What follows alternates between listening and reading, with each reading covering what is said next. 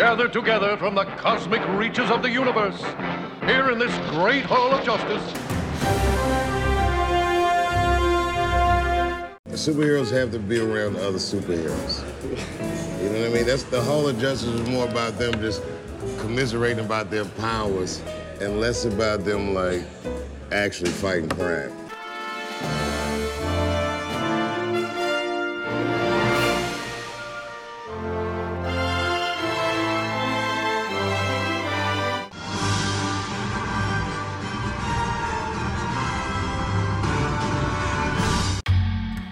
Seth Everett is the best there is at what he does, bub. And what he does is the Hall of Justice podcast.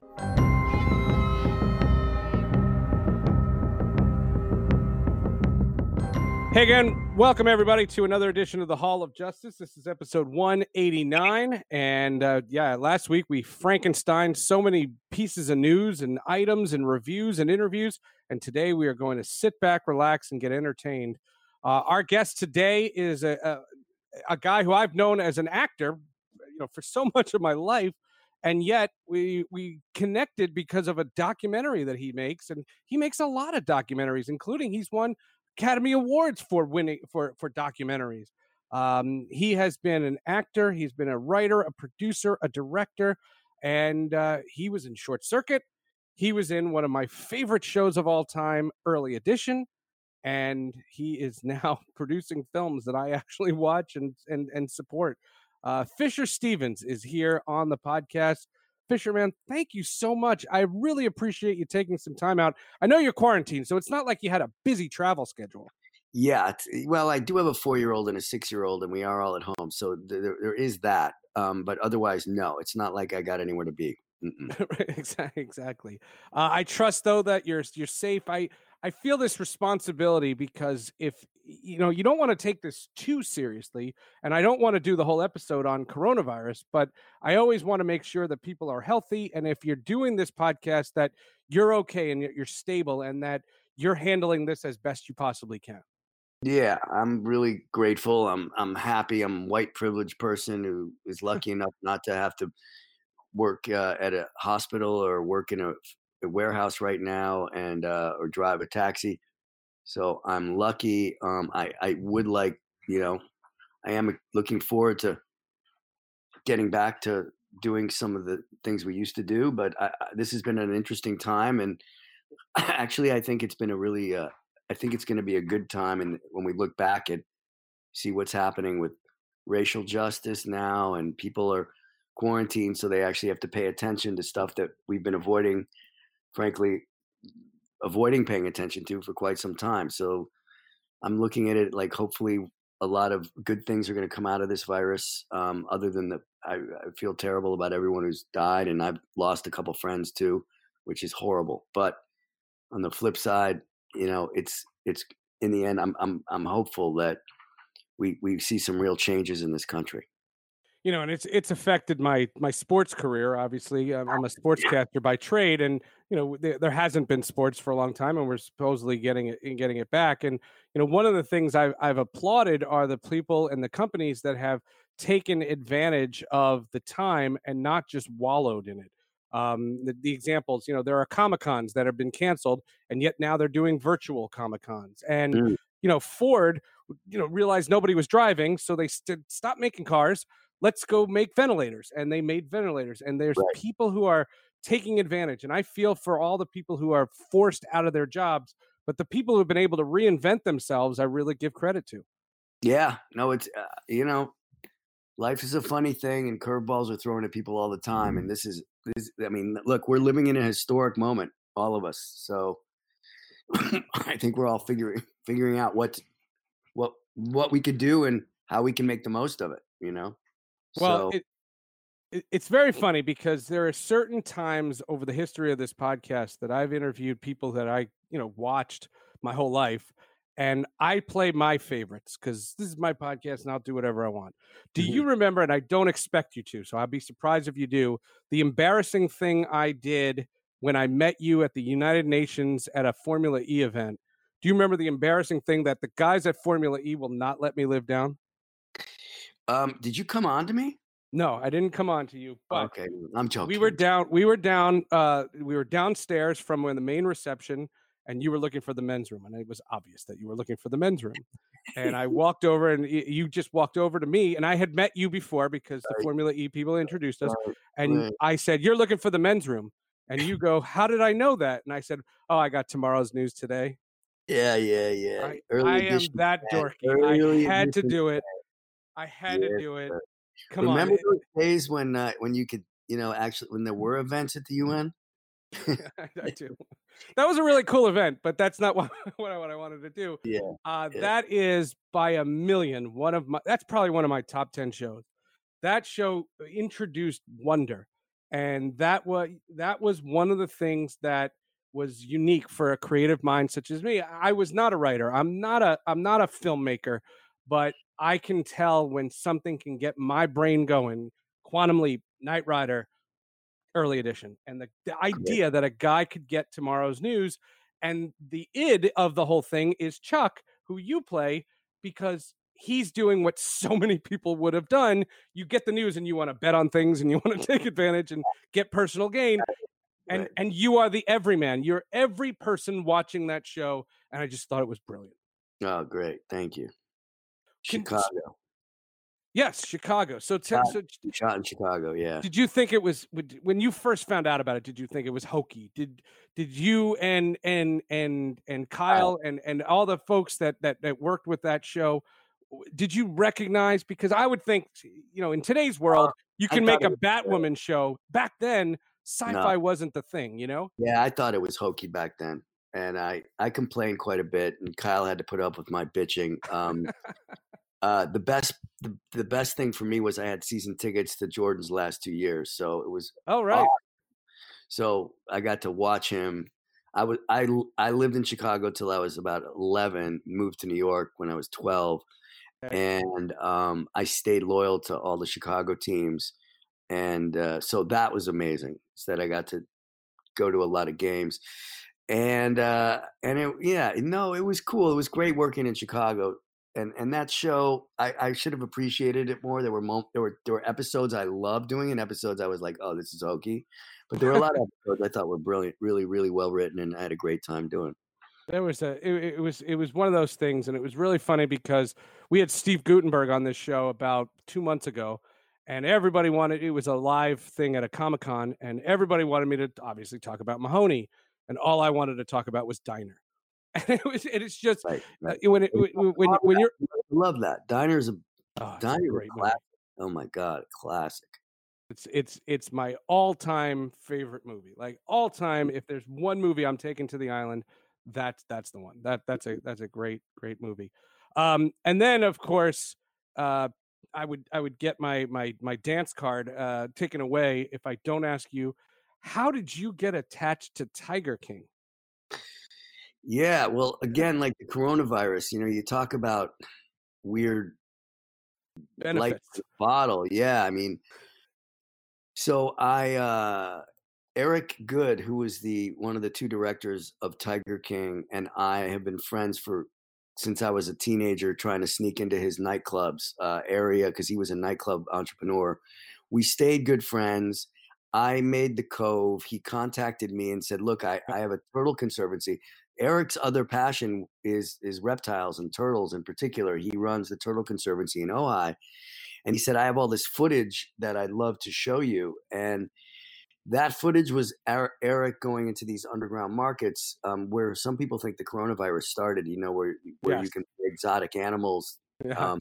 where in Asia and people eat them. Yep. And so it started as that journey. And that journey, I introduced him to someone he'd already known, but I was making films with Rebecca Chaiklin. And I said, Rebecca should help figure out what we do with this. And through that 7-year odyssey, they met Joe Exotic and Carol Baskin, and it morphed into Tiger King. And I wasn't on the shoots, but I was in the edit quite a bit, and I was working with Eric on and off, to figure out what kind of series. I mean, it was supposed to be a show about conservation.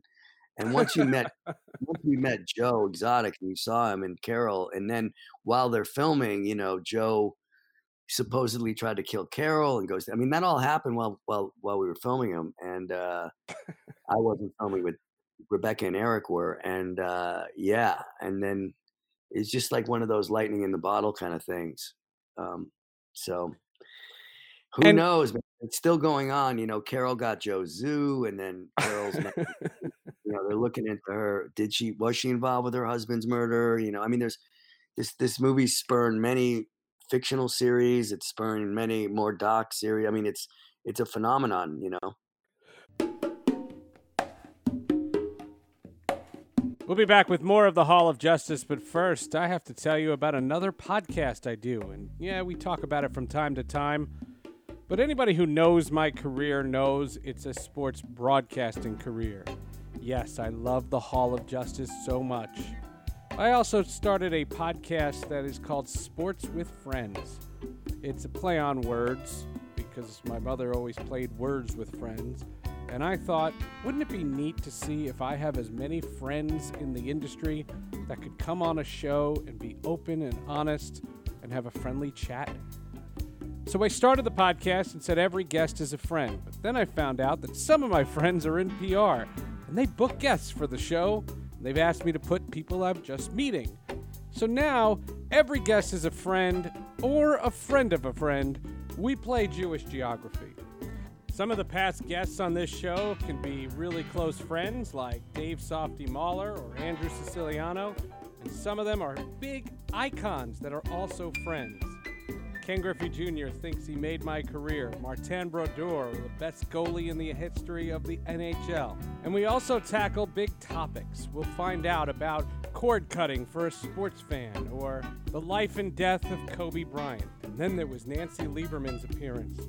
What a story she had to tell. And then there's Eli Manning, who's been on the podcast 5 times and counting. All I know is if you listen to Sports with Friends, you'll hear some great guests. You'll hear so many stories, and you'll feel like you know not only them, but me. Check out Sports with Friends wherever you can get your podcasts. And if you're listening to this one, I guarantee you, you'll find Sports with Friends right there.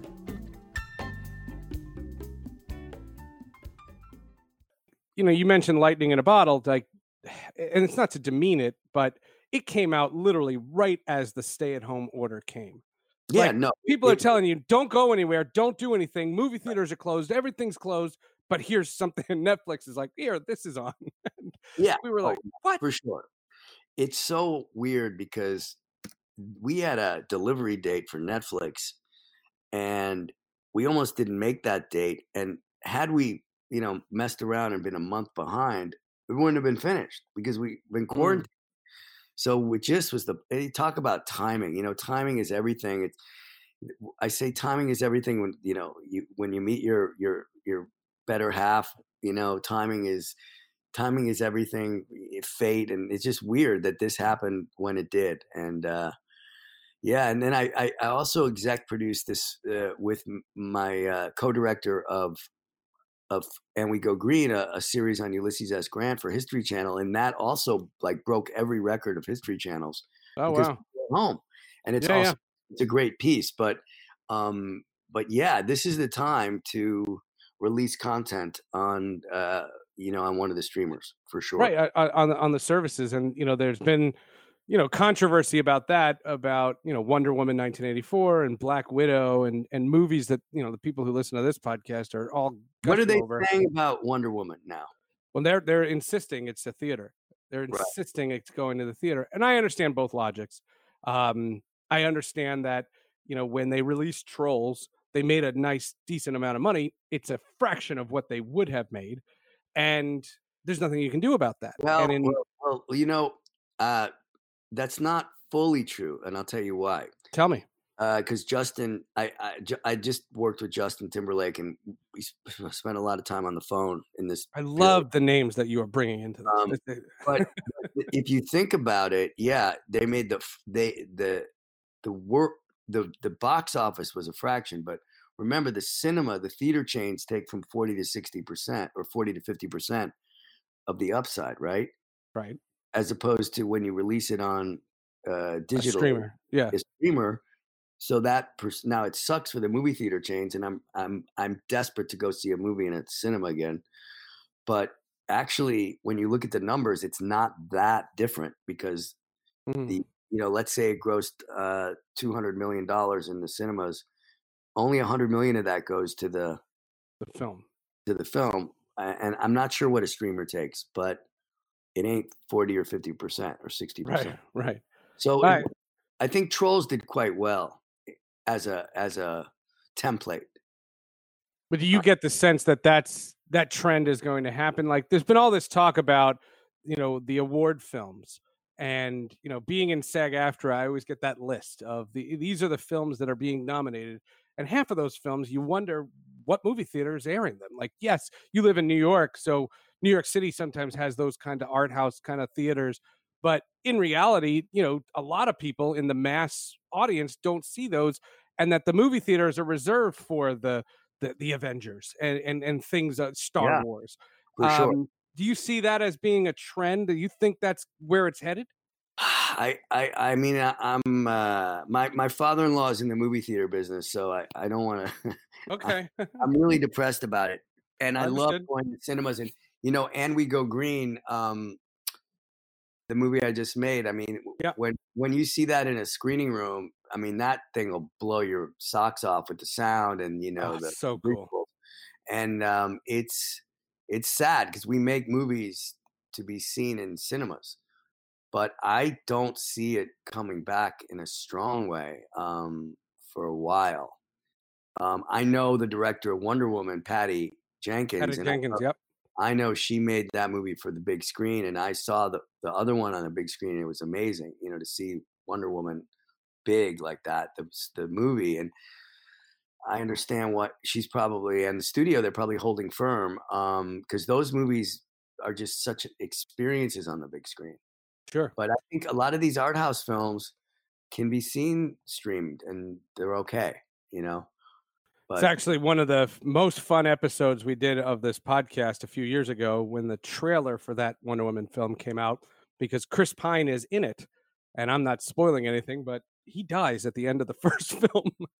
And we did a theory where we were reading through all the theories of how Chris Pine is in this film. So we've been waiting to answer a question. How the heck is Chris Pine in Wonder Woman 1984? And this coronavirus to just keep delaying it. And all I'm wondering is what it would do for the downloads of this podcast if they put that out on digital. Because if Wonder Woman 1984 comes out and we know the answer, well, then the circle's complete. Like we can finally put that to rest. Yeah, I don't think you're going to get that answer. Seems like that's the big. I don't know how they're going to keep that secret, but they're going to have to as long as possible. We got together because of And We Go Green, and there's going to be next week, if you subscribe to my Sports with Friends podcast, there is a deep dive into this film that we did with your co-director Malcolm Venville, who was great when we have him on next week for Sports with Friends. But you've been a producer and a director of documentaries for a while. You did Bright Lights, the Carrie Fisher, Debbie Reynolds story. You've directed The Cove, which you won an Academy Award for. I directed Bright Lights, produced The Cove. Yeah. All right. I'm not even taking that out. But this idea that you were attracted to documentaries, we know that the idea was we know you as an actor. When did this get in? When did documentaries become such a big part of your life? Well, documentaries became part of my life because of sport. I started a company called Green Street Films years and years ago to make independent films, to direct, produce. I ended up only directing one for them, but we produced like 15 movies. And one of the films that came to us was a documentary on the New York Cosmos, the soccer team in New York. Once in a lifetime, yeah. Yep, I saw that. And my partner, I really wanted to invest our film fund in it. And my partner said, if you invest in this and it doesn't work, you have to make sure you finish it. So sure enough, they delivered a really lousy cut of this movie. It really sucked. And I couldn't believe it. I was so depressed because it was such a great story. You have Pele, you have Franz Beckenbauer, you have New York in the 70s when I grew up. I moved to New York in 76. Gotcha. And then I called the producer who had won the Oscar also for this movie One Day in September, which Spielberg actually based Munich on, the movie Munich. Yes. And John Batzik is his name, and he's very prolific. And I said, Batzik, this sucks, man. He's like, it's great. And I'm like, no. I'm like, you and me are finishing this, man. We're gonna finish it. We got to find somebody, and we're gonna finish it.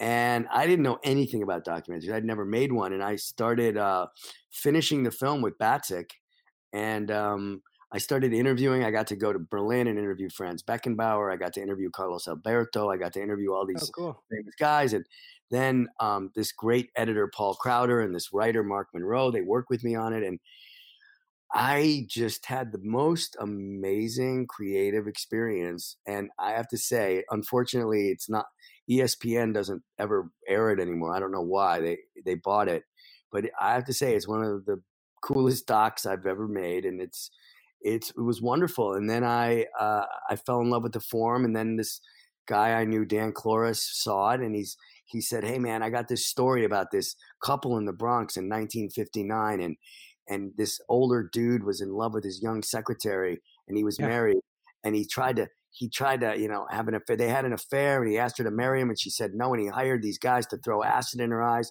and he blinded her, and he made her hair fall out with acid, and then they got married, and they're still married, man, and we can interview him, and we can make a movie." And then we did. We made a movie called Crazy Love. Crazy Love, yeah.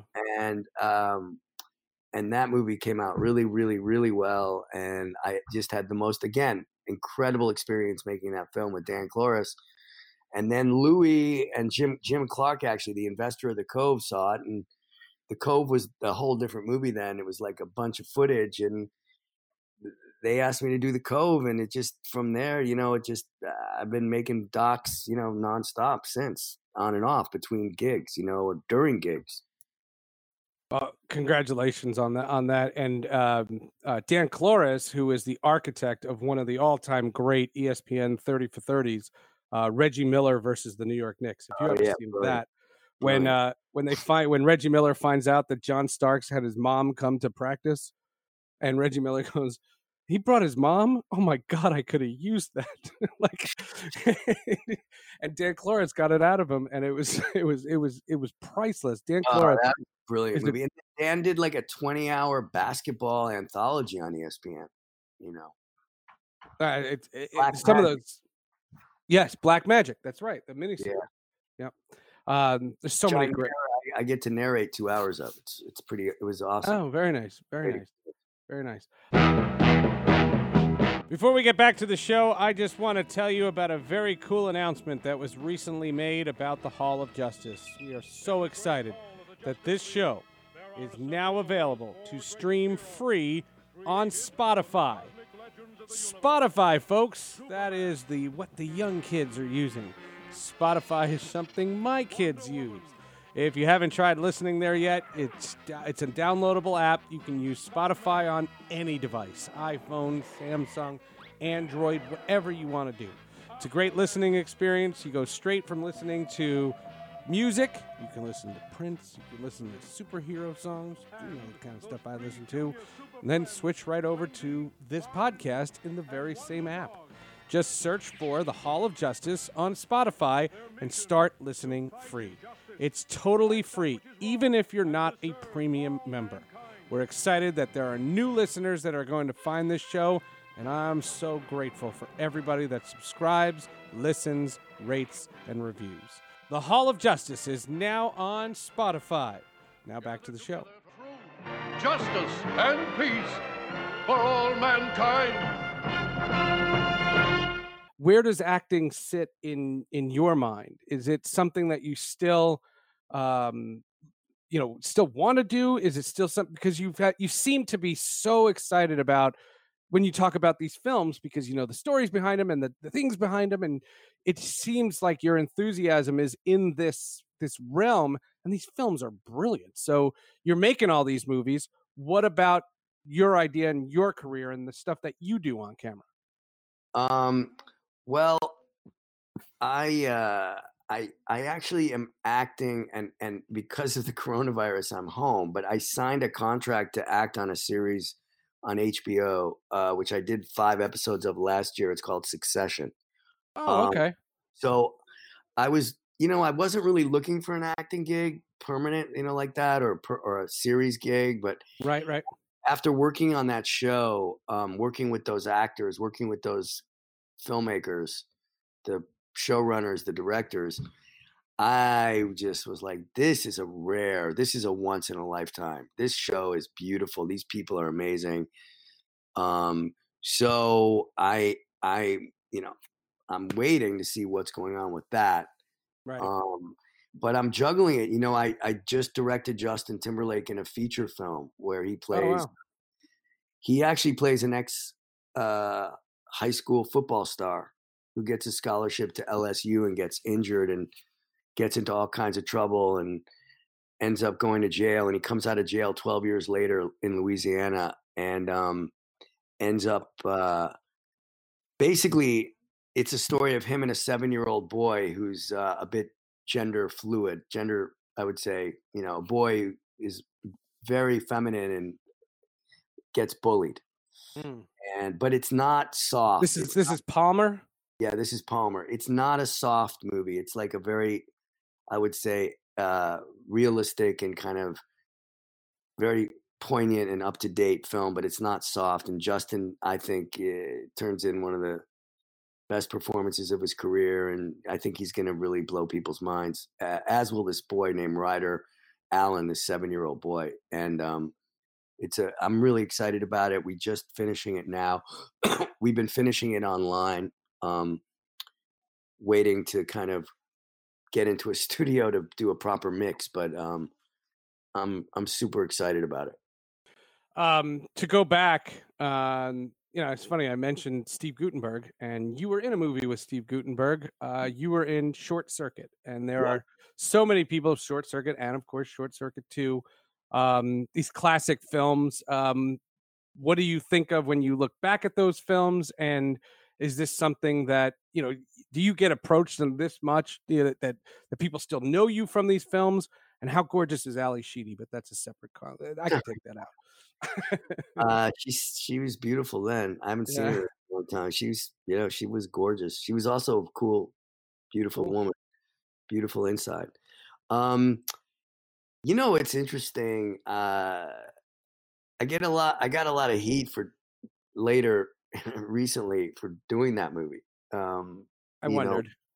Aziz Ansari wrote an op-ed about it and kind of called me out, and but really it was, look how the world changes, right? And in today's world, would I do that part? There's no way. That part the 80s was a different time. I was a 21-year-old actor looking for a job, and they cast me. So what am I going to do? Say no? I mean, that's what we do. We train. And but it was a great experience at the time, and we did a second one. And would I do it again today? No way. No way. No. You can't. That movie is, I have a very good friend of mine who's from, his father's from India. And I met him about 7 or 8 years ago, but he'd always thought, oh my God, I can't believe, he confronted me about it. When he met me, he was like, really? Yeah, dude. He's like, and then I've met a lot of other, and anyway, we joke about it, but then I met a lot of other East Indians who were like, hey man, you were my favorite actor. My favorite Indian actor, even though you're not Indian. But so it's complicated. It's a complicated thing, and those movies, they are really, listen, for me as an actor, they were great to do. And the weirdest thing was, I got offers to do all kinds of nationalities other than for a while, and man, the world has changed, so I'm glad the world has changed, and the world is in a better place. But I did what I did, and those movies will live on. No, and I wasn't insinuating anything other than, yes, I agree. You can't make those films. What's your thought? I'm going off on a tangent here. HBO Max this week. If you're listening to this, by the way, in the future, Tell me how the flying car is, and tell us how we get out of the coronavirus. But if you're listening to this when it's released, HBO Max this week pulled Gone with the Wind because of insensitivity. And I just wonder about these things. And Wow. I don't think anybody looks at All in the Family and say, yeah, we could make a show just like that today. But these things are classics. And yet I don't look at them and say, God, you couldn't make that today. Okay, you can't remake Short Circuit. I'm not asking you to. I'm asking you to appreciate that movie when it was made. Yeah, that's interesting about Gone with the Wind. Wow. You know what? My son is 6, and when he was in, it was Columbus Day, and he has his teacher's a nun, and she's like, Columbus did some very bad things. Columbus murdered and pillaged some Native Americans in our land. Yeah. And it's incredible that that's what he's learning at 6 and how great it is. When I was 6, Columbus was a hero. Sure. And they weren't the Native Americans. It was the Pilgrims and the Indians. Yeah. Yeah. I mean, God, they've gotten a bad deal, man. And and my son gets it, and he's 6. So my son is getting, my son wanted to go protest with me. And I would have taken him, but my neighborhood was a little violent the first couple nights. But this young generation, it's hopefully, I'm hoping that it's going to be a beautiful, beautiful place when my kid and these young kids who understand are going to hopefully have more control and have responsible, be responsible for changing the country and the world. So I'm hopeful, but we've come a long way, but the Gone with the Wind thing is really crazy. Listen, they're taking down the Confederate soldiers is some people take offense to it, but like, why do we make statues for losers, man? They lost the damn war. I don't understand the loyalty. I don't get it. They're defending something that's indefensible. They're I don't know, man. We are living in an incredible moment in history right now. So let's hope it gets better, Seth. Let's hope it. I'm hopeful. I'm hopeful. I had an opportunity on a show I did recently. We interviewed the daughter of Eric Garner, Emerald Garner, and she was on Sports with Friends because we took that audio, and I was shaken like literally to the core. Like, my whole thing when I didn't go to the protest because of social distancing. I just thought it wasn't violent where I was in New Jersey, but everyone was close to everybody. And I said, you know what, we've been hanging in this thing for 10, 11, 12 weeks. I'm not blowing it because of that. And what I wanted to do was I took the audio when we talked to Emerald Garner and we had her on this show I did. I made sure we put it on Sports with Friends. And I thought of that at the time because I want more people to hear that. I want white people to hear it. I want Asian people to hear it. I want every race and every background. And I'd love international people because I know there's people all over the world that listen to these shows. And I hope for that. I hope that the education, because, there's one thing for the people who knew this before George Floyd, but before George Floyd, did a lot of white people know? And those are the people I want to reach because that's how you fight racism. Yeah, but I got to say, like, I've known, and I mean, I can remember like yesterday when I saw Eric Garner's video, I was like, holy, this has got to stop. How could they? Yeah. And then I remember that I think his name is Pat Lynch, the head of the Police Benevolent Association. After 5 years later, finally de Blasio kicks that cop off the force and Lynch gives de Blasio shit. And I'm like, are you kidding me? And then you realize 4 or 5 years have gone by. And what have I done? What have me, Mr. White Liberal, done? I haven't done shit. And I think, because of Corona, because we're all here, because we can't shop and I can't go do my little bullshit life, I think finally this stuff is going to catch and things are going to change, hopefully. But it takes people like you and me and people who are compassionate and understand, but to actually try to do stuff and push change and, try to keep doing our part, which is, getting the word out and taking responsibility and, whatever that is, putting stuff on your show, me protesting, me putting stuff on social media, me trying to change the way that we treat Black and brown communities in my community, So anyway, it's this coronavirus. That's what I started to say earlier. There's some good things coming out of it. Yeah, no, there is. I can segue this. This is a stretch of a segue, but you were on the night of, and that's a wonderful a piece of work about minorities. And the kid is accused of murdering the girl, and it was very much like Serial. It felt a lot like Serial. And tell me a little bit about that experience. Well, one of the greatest screenwriters and a great director of my generation, and he's a little older than me, but he's a hero of mine. Is Steve Zaillian. He wrote Schindler's List. He wrote Moneyball. I could go on and on. He's directed a great movie, Bobby Fischer, and Zaillian and I became friends. We met at a film festival, and he had been telling me about this show, and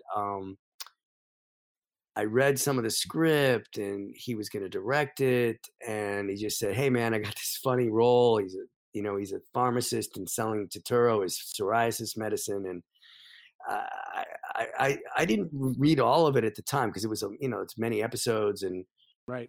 Vibe on the set was so beautiful, and like you just knew that they were making something special because I only worked one day. I did all the episodes, and that show is deep. That's a powerful piece, and it's well done, and the actor Riz Ahmed and Totoro are just like magical, and Bill Camp and. Man, Bill Camp we had on the podcast on the sports podcast because he narrated the NHL 24/7 documentaries that were made by Ross Greenberg. Okay. Bill Camp. I was in 12th Night in Central Park. I was Andrew Aguchik, and Bill Camp was he had a small role back in 1989. I remember him. And we're doing this virtually, but he and I met at a lounge in New York City, and we recorded the podcast there. And that was my idea when I knew that you lived in New York City, and that was all pre-coronavirus. So that's how that goes. I like I said, you've been in so many things. It's Always Sunny in Philadelphia, Californication. You've been in so many of not just my favorites, but the listeners who listen to this podcast. But there's one that I have to ask you, and I can't let you go without it because they will literally come after me on social media. Can we talk about you being the guy that everybody hates on Friends? Yeah, well, that was my first experience doing television, like a live sitcom in front of an audience. And I'd never done it before. And I was like a New York actor, and I'd done theater. And so I showed up to California, and I had learned the script because I didn't know that they would rewrite your part. And I showed up really okay, I know my lines. And then I get to California and they rewrote everything. And I was really pissed off because I didn't understand. And I think I was a bit of a jerk probably to those actors. I didn't know any of them at all. And when you did this, was the show a hit already? No, the show was I think I was on the 8th episode. Right. It was doing really well, but I guess no one knew it was going to have a 10-year shelf life. No. And I was kind of an asshole, I have to say. I wasn't very nice to them, and I didn't really get it. And I was like, Jesus, guys. I mean, and then they gave me some new lines, and I was like, this is really not what I signed up for because I didn't get it. And I think at the time I was just whatever, an arrogant New York theater actor. And I think you I remember seeing some of those actors again, and I remember they looked at me with a bit of disdain and looked at me like I was a kind of jerk.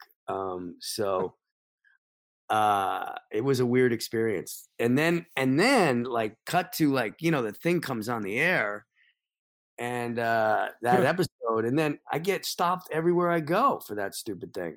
And I'm like, well, I should have done more of these. I shouldn't have been such a jerk. Maybe they would have had me back, but they didn't want me back. But on the heels of that, the amount of resurgence that show has seen since Netflix. I mean, now I know it's on HBO Max, but when that thing came on Netflix, and I have an 11-year-old kid who saw one of them, and I think we would just have it on just to go to sleep to, like it was on WPIX at night, and my 11-year-old fell in love with that show, and she's binge watched the whole thing. And and she's not that's not unique. I mean, there are so many people.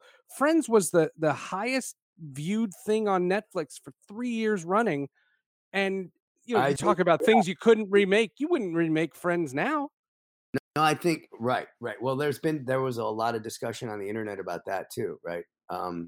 With David Schwimmer and the irony, the other thing that happened, which was really crazy, is so I lived, and this is the other reason I really didn't like Friends, is my street in New York City happened to be the exterior of the coffee. And we would have tour buses coming through. Because it was also where a lot of Sex and the City was shot. But anyway, it was a nightmare. Friends haunted me forever. Anyway, I moved to Brooklyn. So that you live in Brooklyn now? That's cool. Yeah, that's cool. I always find that it's always weird what hits. Like you mentioned, Tiger King. Hopefully, And We Go Green, goes into that level, and I think sports fans are really going to dig And We Go Green. I have anytime I've explained Formula E to people, all I say to them, and I'm a big Prince fan, and I always say about and I use this analogy for the NHL.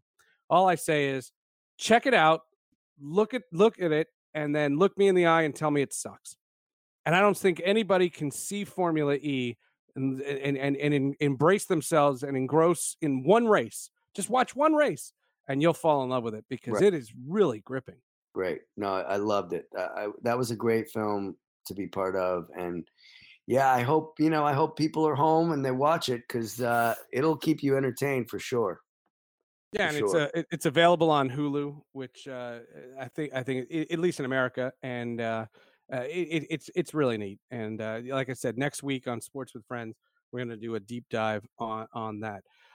What's your philosophy as we wrap this up? What's your philosophy on social media? Do you embrace it? Do you hate it? Is it a cesspool?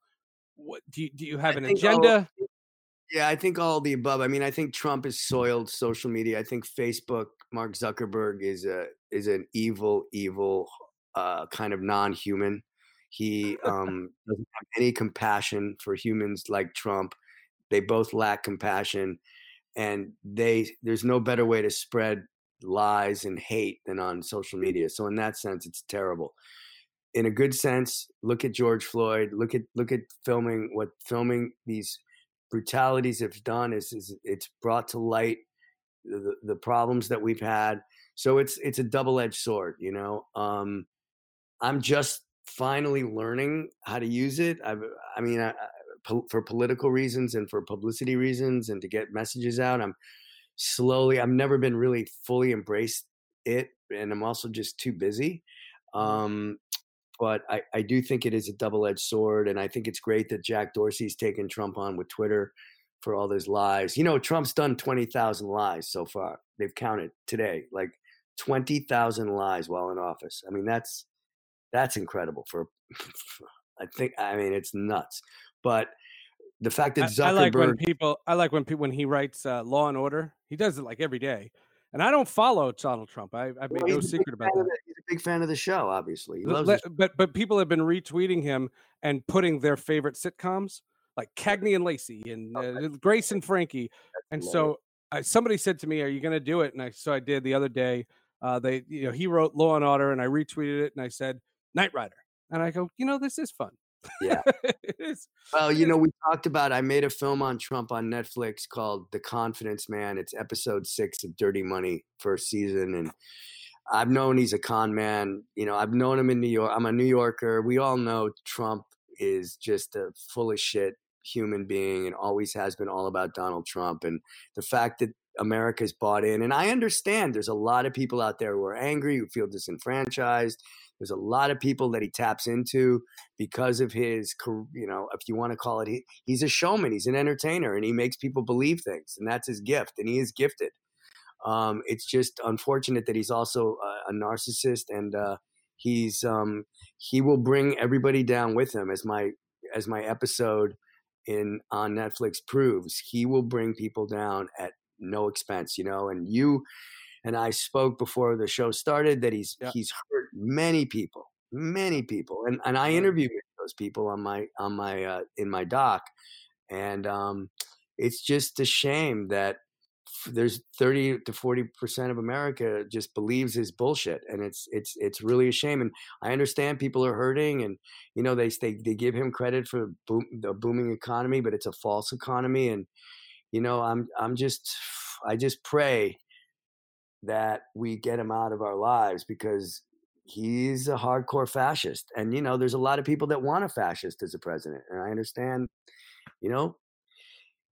anyway, if you look at the history of these countries, this next year, these next months are really scary. It's really going to be a time we've got to step up and keep fighting. And he doesn't care about you or me or anybody but himself. So I just hope everybody remembers that. It's pretty wild, though. He's having rallies, and I think Joe Biden's concerned about that, because, and I'm not.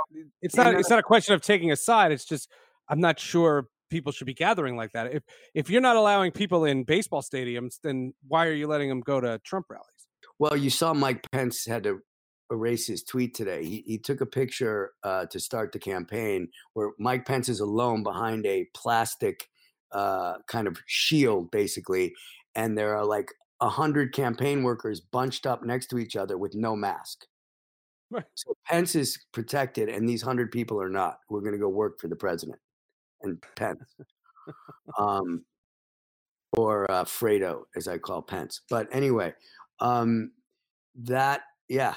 Well, let's see, man. We just have to all kind of get out there and vote and hope your vote counts, because that's another thing they're trying to do, is repress the vote. If you saw in Georgia what happened yesterday and the day before yesterday on Tuesday, we got a lot of. Or last week when because this podcast is coming out next week. So you saw what happened last Tuesday in Georgia.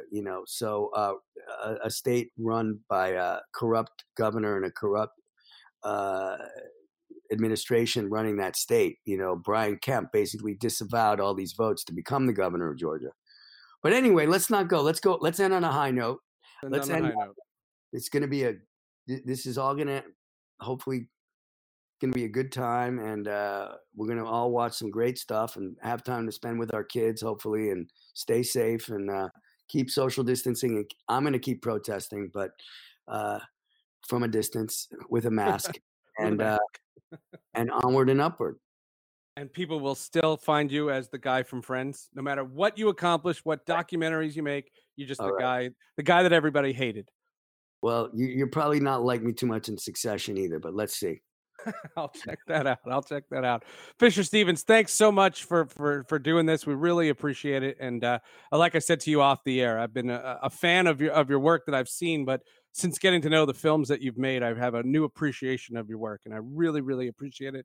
And good luck with all your future success. And I'll tell you what, let's stay in touch. And when you have got something to promote, let's get you back on the show. All right, stay safe, Seth. See you later. Thank you. That's Fisher Stevens. Thank you so much, everyone. Please stay safe out there. But I understand why you're going out. I understand about the reunion. I get why they're reopening for some people. I understand when the numbers are down. I get it. When the numbers are up, please, I'm just asking you, stay safe. And for all the people that are still protesting, I applaud you. I'm asking you as well to stay safe. This is the Hall of Justice. We got a fun one next week planned. It's not confirmed, so I'm not revealing it just yet. Hit me up on Twitter, and I'll DM you what I'm thinking. Believe it or not.